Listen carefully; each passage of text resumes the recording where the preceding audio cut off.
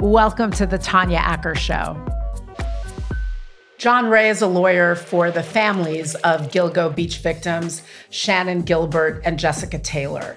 And he and I had a conversation about current developments in the case, and we also talked about what went wrong and why these cases were cold for so very long.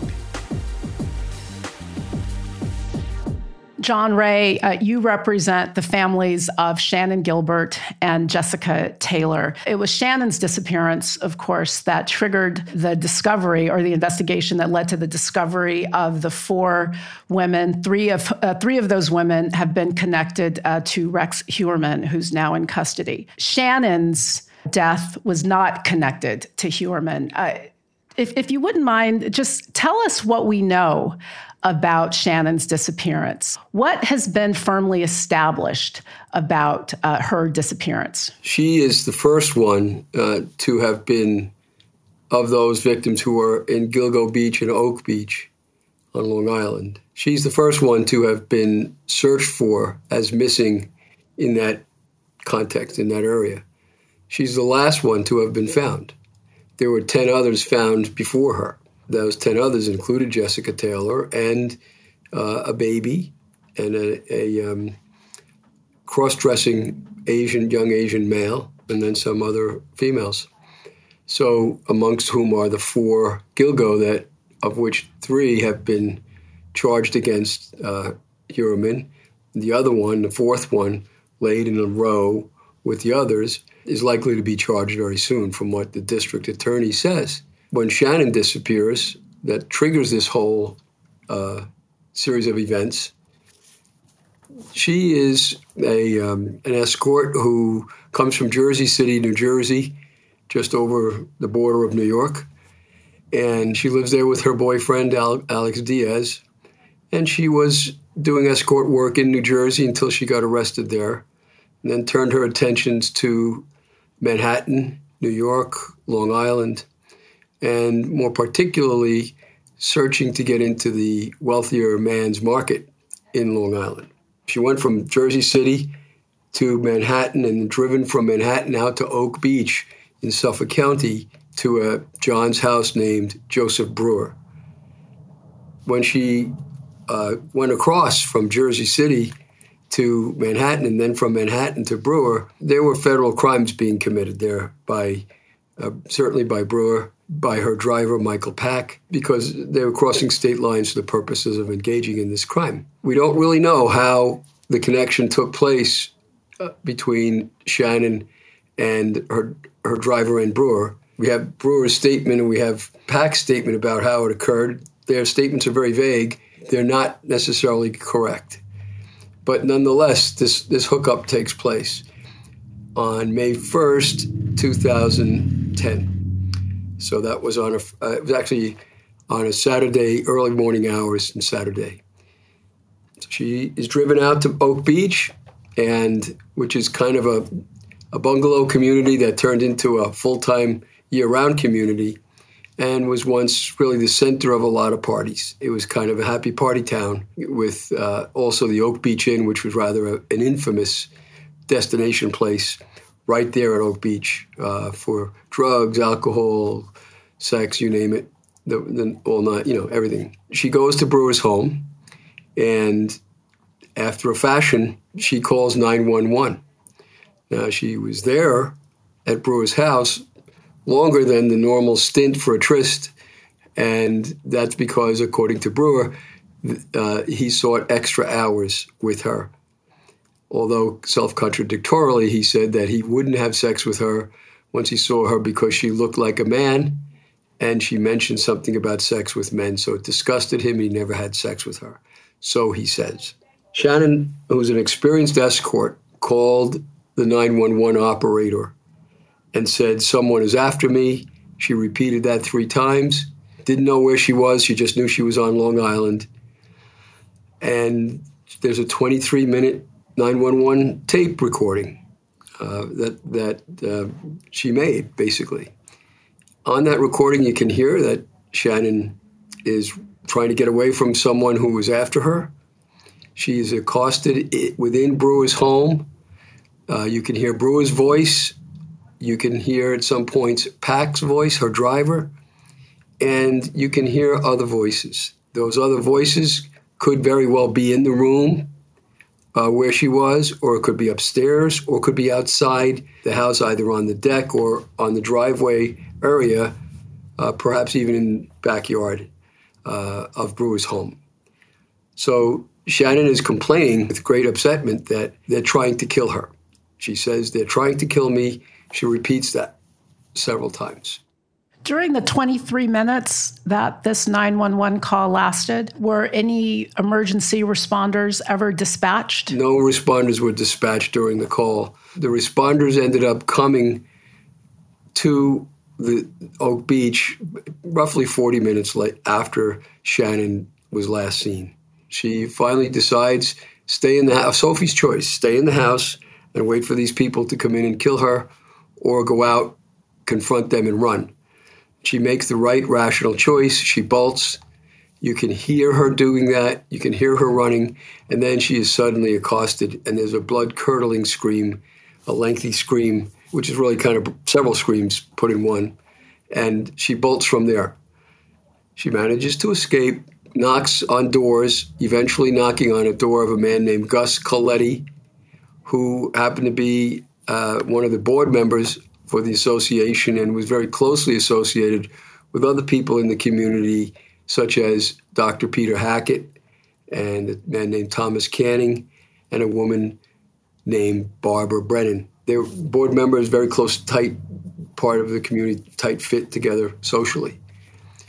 She knocks on Coletti's door roughly 5:15, 5:20. He oddly confronts her with aggressive statements, and she then runs immediately from there. You can hear her go down the stairs, and then you don't hear any sound anymore. And that's the last we hear of her on the tape. Coletti tells a variety of stories, 4 different versions of what occurred, very self-contradictory versions. And Coletti's reason for that is given away by Coletti himself when he says to the reporter from the Star Ledger later on, the Star Ledger being a newspaper in New Jersey, "Ask me any questions you want, but don't ask me to give up my friends." John, at what point is Shannan reported missing to the authorities? Shannan is first reported missing the following day, that would be May 2nd on a Sunday, when Joseph Brewer, the John, called 911 3 times and reported her missing. Then it was her boyfriend, Alex Diaz, who went along with the driver, Michael Pack, to the police station. I believe Mary Gilbert, Shannan's mother, went with them, and they reported her missing at the local precinct. The precinct laughed them off, said, "Oh, don't worry, she's a prostitute, she'll turn up," and sent them to Jersey City. They said, you have to report her as a missing person from where she lived, which was Jersey City, New Jersey. So they went there and made the report. From there, May 3rd came, Monday. Diaz, that's the boyfriend, Alex Diaz, and Michael Pack, the driver, went looking for Shannan at Oak Beach again. And when they did that, they encountered Dr. Peter Hackett. Hackett never reported Shannan missing, even though he claimed that when he met these boys, it was his mission, and that's the word he used, to find her. At what point do investigators say to her driver, "You've got to come and sit down and talk to us"? Same question for Brewer, her client that evening. When do the police say, "You are the last 2 folks who we know, or 2 of the last people that we know she had contact with before she disappeared. We need a statement from you on the record right now"? When does that happen? We're not sure exactly when that happened. We do know that the police eventually interviewed Brewer and interviewed Pack and let them go, even though they were aware that these 2 men had committed crimes in bringing Shannan where they did. It was even weeks after she disappeared before they finally interviewed Brewer and Pack. And those interviews, by the way, were apparently done initially by the Missing Persons Bureau, not the Homicide Bureau. I do really want to make sure we're painting an accurate picture of is what people knew in May of 2010 and how authorities acted or didn't act on that knowledge. So at the time that Brewer and Hackett are questioned, authorities know about the 23-minute 911 call. What was their explanation, if any, of their relationship to that call? Were they present when Shannan made the call? What did they say about that? The call came in, it was 2 minutes relatively to the county. The county switched the call to the New York State Police. They had knowledge that somehow this event was occurring what they believed to be near Jones Beach, which is state property. So the state picks it up. And so 21 minutes of that call is New York State's. They had the call at 21 minutes. And then that tape belonged to the state police and apparently was never given back to the county. We don't know whether the county examined Brewer and Pack. We don't know if the police used the tapes to examine Hackett, Brewer, and Pack. We just don't know. You also indicated that at the entrance of this community where Brewer lived, there were cameras. At what point, if ever, do investigators say, let's grab these cameras so we can see whatever there may be to see? Do they ever try to secure that evidence? Well, eventually they do. And depending upon whom you ask, we know that they didn't come, they being the police, didn't come for those security tapes until 18 days after Shannan had disappeared. That's the shortest period. If you listen to, for example, say Peter Hackett, that was his claim. But there are other people who say they didn't come for longer than that. Mrs. Hackett claimed that the tapes were erased after a week, automatically erased. However, the person in charge of the tapes in the security booth was Peter Hackett. The tapes were working at the time of this event, and Hackett variously claimed that he knew right away that the tapes were so important that he told nobody to touch them. If that were true, Peter Hackett, who was a former surgeon of Suffolk County Police Department, would have known to turn them over to the police immediately, and he didn't. And instead, he either erased them himself or he allowed them to be taped over before the police department came. And the police took their time getting there. So we do not have those tapes anymore. Let's talk about some of the other evidence in the case. Some remnants or pieces of Shannan's clothing were found, as I understand it. And wasn't there a jacket or a coat of hers that went missing while in police custody? Yes. As I mentioned before, certain of her belongings, her jeans, her pocketbook, her cell phone, or one of her cell phones, and her wallet, and a perfume bottle cap were located in the marsh behind Hackett's home in the catty corner to it. Her leather jacket apparently came off in the struggle outside Brewer's home because it was laying in the driveway. Now, depending who you listen to, Brewer claims that it had been laying there. He told the police about it, and the police never came for it, and after 2 weeks, he discarded it. That's different than what the police themselves say. When I went to the autopsy meeting with the medical examiner regarding Shannan in April or May of 2012, months later, the assistant medical examiner pronounced that the police had taken the jacket and lost it. Was any explanation given for how it was lost? Just nothing. We'd taken it and we can't find it. No explanation as to how the jacket was lost. It seems to be gone forever. And certainly that jacket and who touched it would have been extremely important. Shannan's death had been ruled by authorities as a drowning. Now, is that consistent with the injuries that were discovered on her body? Wasn't there evidence of trauma on her body, which could have come from could have been a result of the drowning? But how do you reconcile the official explanation of her death with what you know of the case? And you've been at this for a pretty long time now. Yeah, I've been at it for 12 years. The first explanation offered by the Commissioner of Police for Suffolk County, Commissioner Dormer, was that once they had located the jeans and the pocketbook, it was that Shannan had drowned, although they had not yet located her remains. So it's kind of an astounding conclusion without evidence of any kind that she had drowned. Several days later, when she was located, they changed their story, and then they said, well, nope, it wasn't that she drowned, but she died of natural causes in the wilderness of the marsh.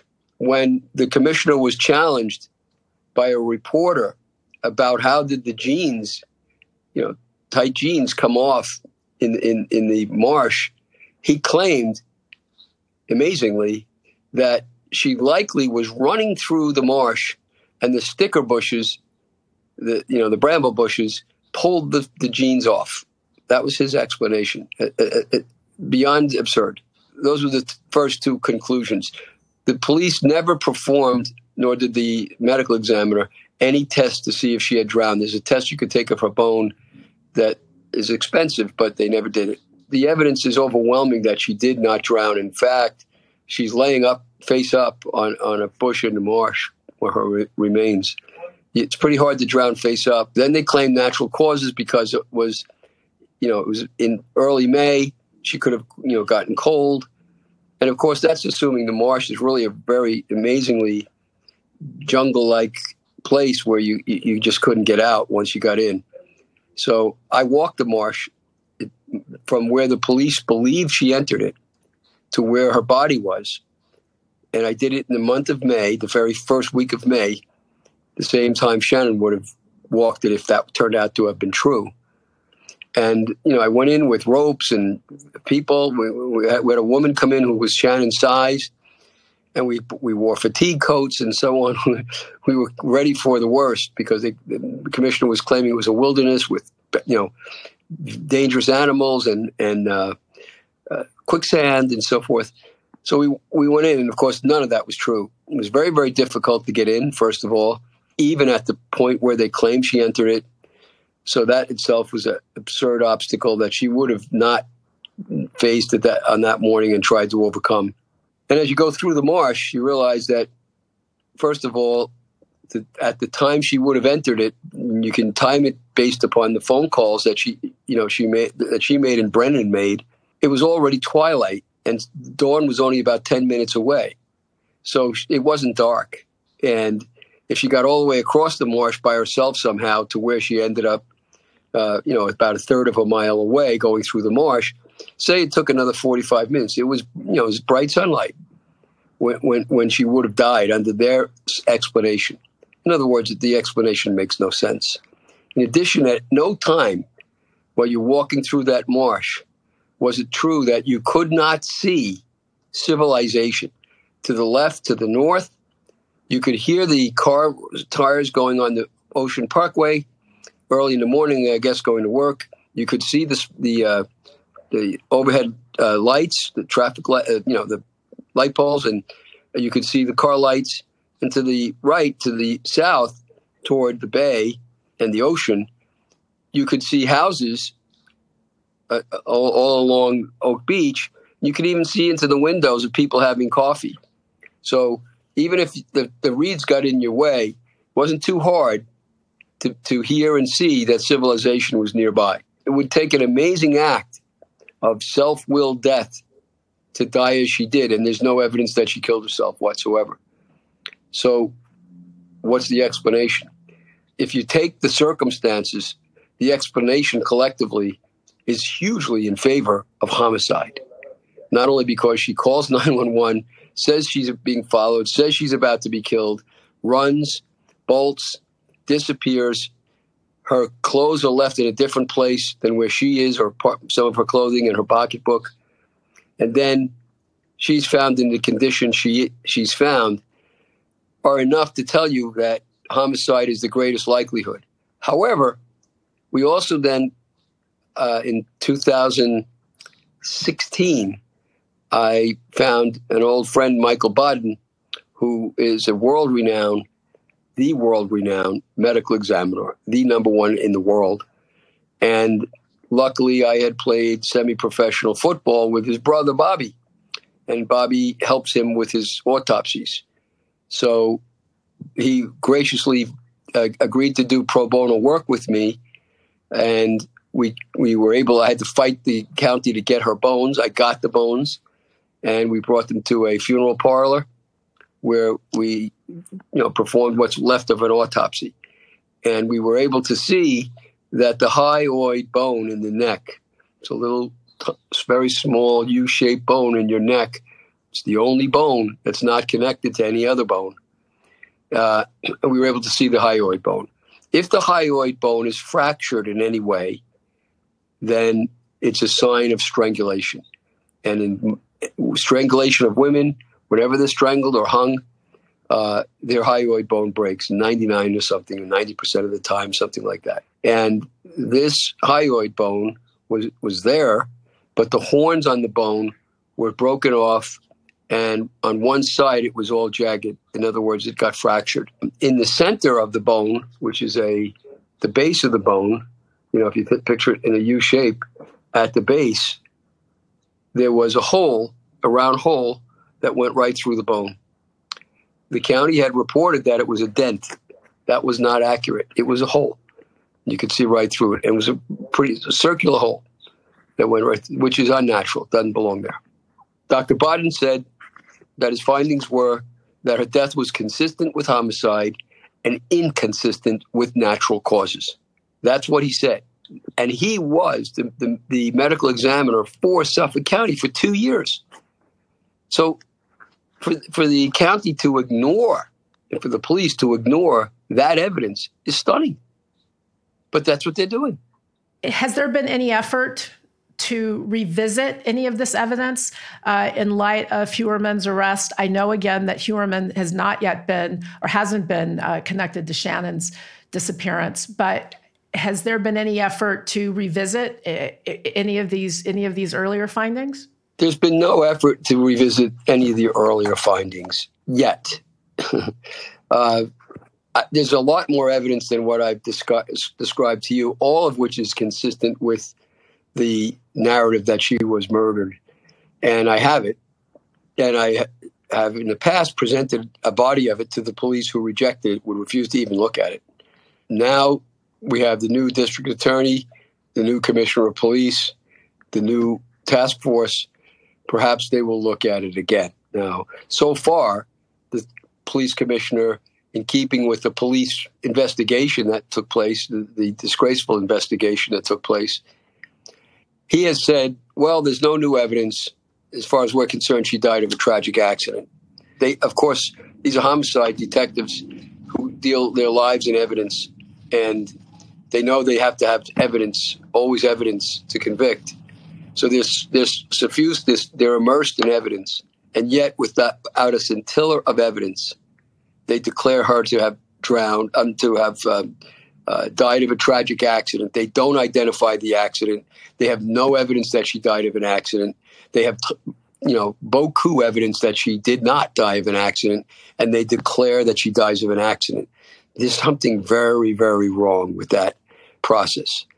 So we hope, I have enough confidence right now in the current task force. We're hoping that finally the task force will do the right thing, reopen this, and get back into it.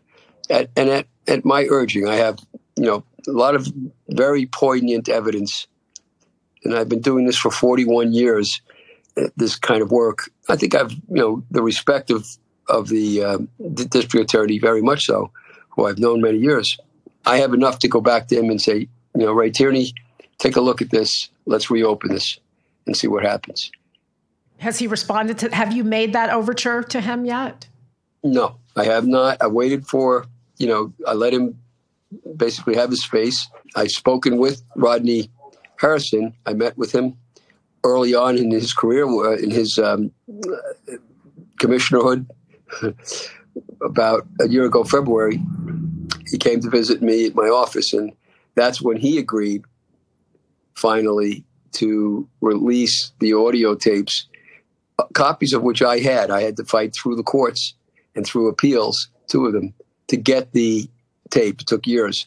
I got it. I got the other tapes as well, but I wasn't, ironically, allowed to use them except in the case. So they were basically useless. I needed the police commissioner to release them, and he did.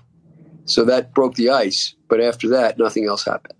How and why you got involved in this case in the first place. So Shannan goes missing in May of 2010. Remains are discovered in December of 2011. Shannan's mother, who very sadly has passed away, really has to push to get authorities to pay attention. How do you get involved? How do you start to represent the family? Well, there had been a murder, actually a mass murder, that took place in Suffolk County in the town of Medford, where a man named Laffer, who was a oxycodone addict, broke into a drugstore that was dealing heavily in oxycodone, or walked in, actually, while there were customers there, and assassinated 5 people. One of the persons assassinated, Jamie Tassetta, had children at home, 2 little children. And at Laffer's sentencing, when he was caught with his wife and at their sentencing, I was asked by the family of the 2 little girls to speak on behalf of the little girls, on behalf of the victims, because they couldn't speak for themselves.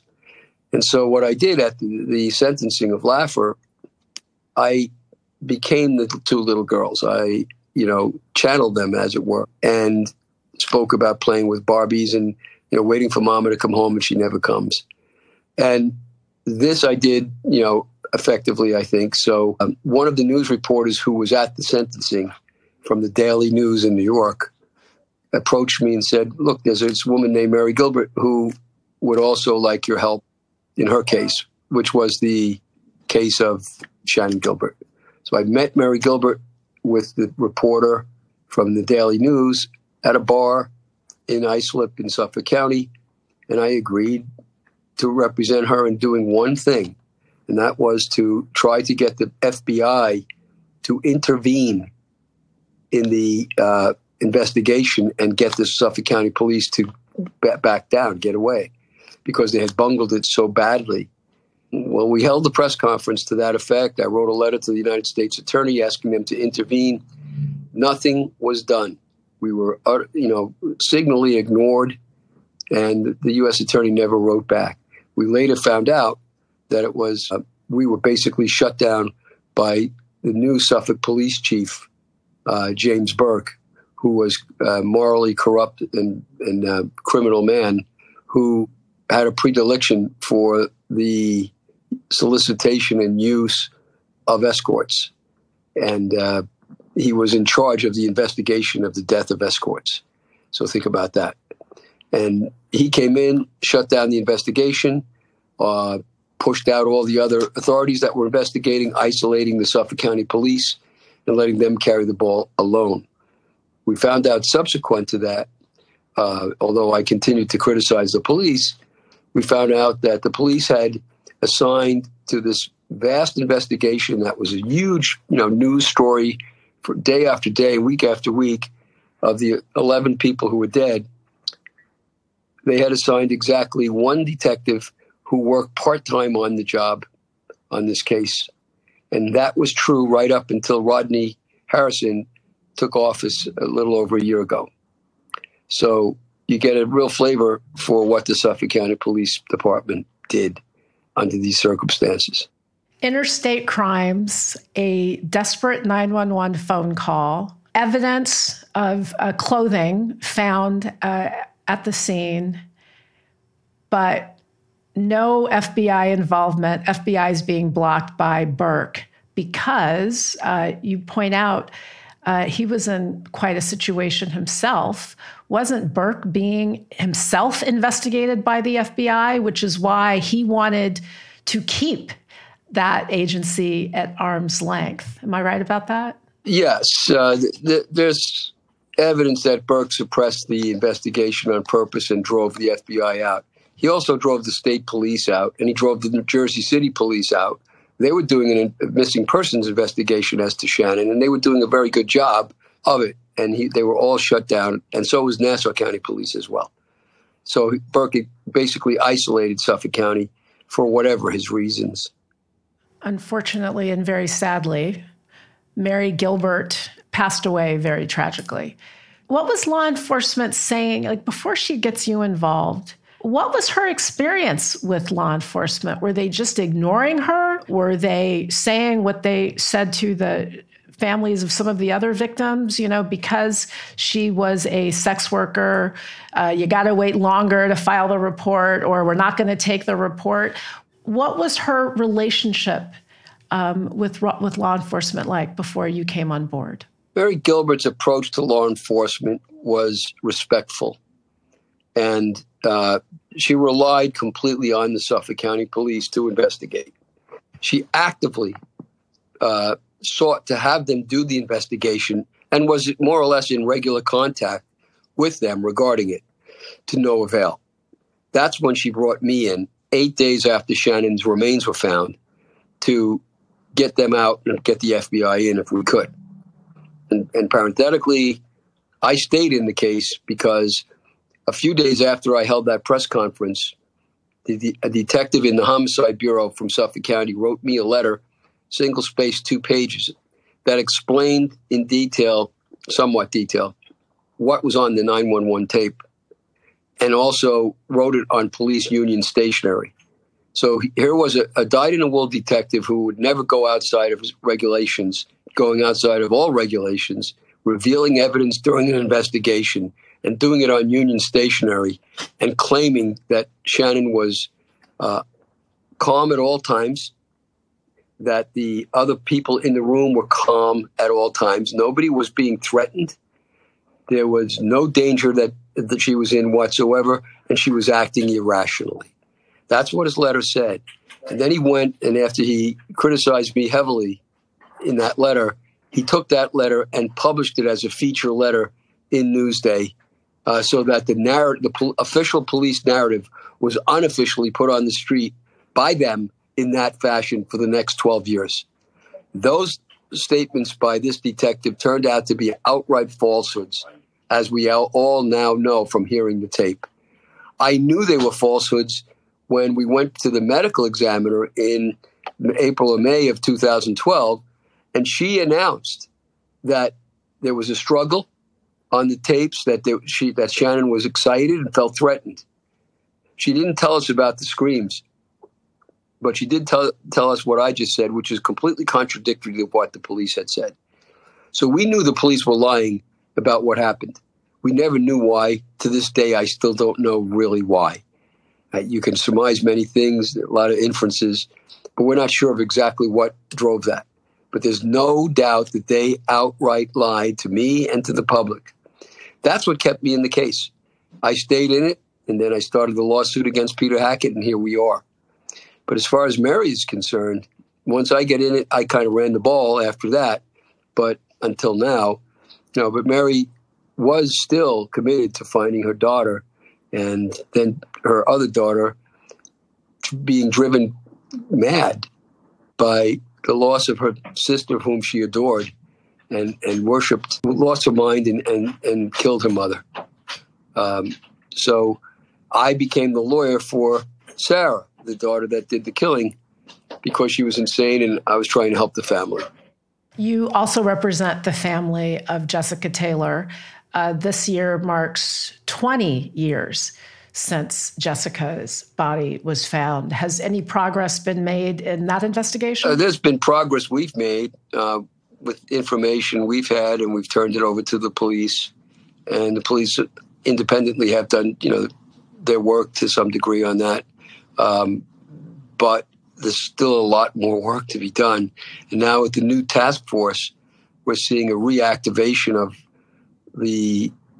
looking at the evidence in that investigation by the police. So we're optimistic that they'll do their job correctly and get this done. But that's as far as I could say we've gone.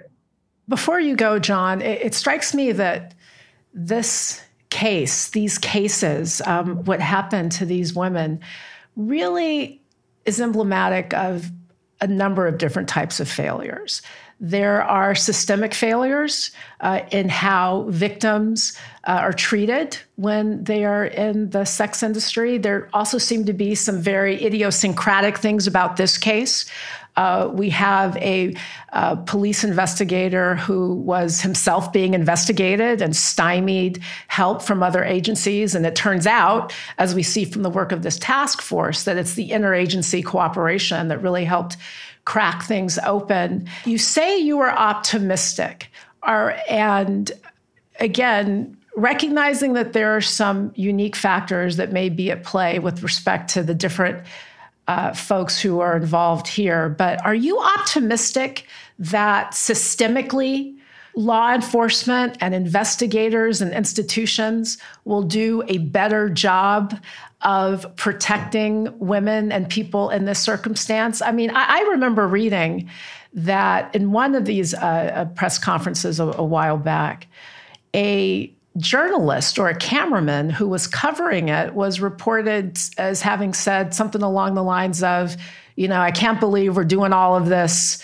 and then, he sort of used a slur about the sex worker victim.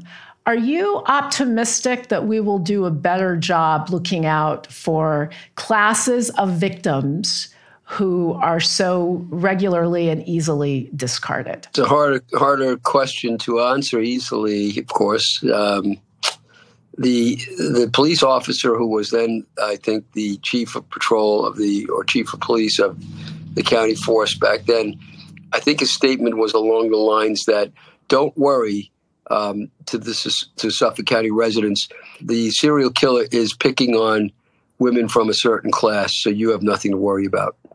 And when that was said, of course, you can well imagine the reaction to that. And that I think describes or defines the attitude of the police department at that time.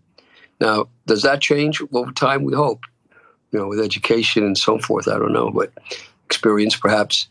But, that attitude was deeply rooted in the police department for these reasons. I think first that in no particular order, these people that they're talking about, they perceive naturally, because the law says so, as criminals. So they treat criminals differently than they treat others. And that's true of every criminal. But then when you deal with the crime of prostitution, and the practice of it, the low esteem that the police hold for these people drops significantly because of the nature of what they're doing. And so the police tend to lose, I think, as do members of society, the sense that these women are human, that they are deserving of attention and deserving of the protection of the law, at least, and that they are themselves victims of the very system that they find themselves caught in. Very often victims of drug addiction, victims of other problems like that, sometimes mental disorders and the like, that people suffer, but they take a different course. And because these women take this course, very often not on their own, very often recruited into the system by sex traffickers, they're treated as if they're completely monsters at fault for everything which happens to them. So good riddance to them is the attitude. That attitude is going to be always hard to change because the law doesn't change. And people are people. They'll always have those kinds of bad attitudes, but we can perhaps mitigate them and, temper them by recognizing the humanity of these poor girls who foolishly or recklessly or unintentionally or sadly were dragged into this system. I look at them as children of God, and no matter their age, and they are deserving of the same protection that Mary Magdalene, the saint that was supposedly a prostitute, the kind of protection she ultimately received. So I say the same for these girls. They should be treated in the same fashion. I think what's interesting and important to remember is that these were women who had plans and families and hopes and dreams. In some cases, really saw the sex work as a temporary thing that would hopefully be a path to something better. And for the victims, unfortunately, it didn't work out like that. John Ray, I wish you the best of luck in seeking justice for Shannan, and I hope you'll come back and keep us all posted. I will.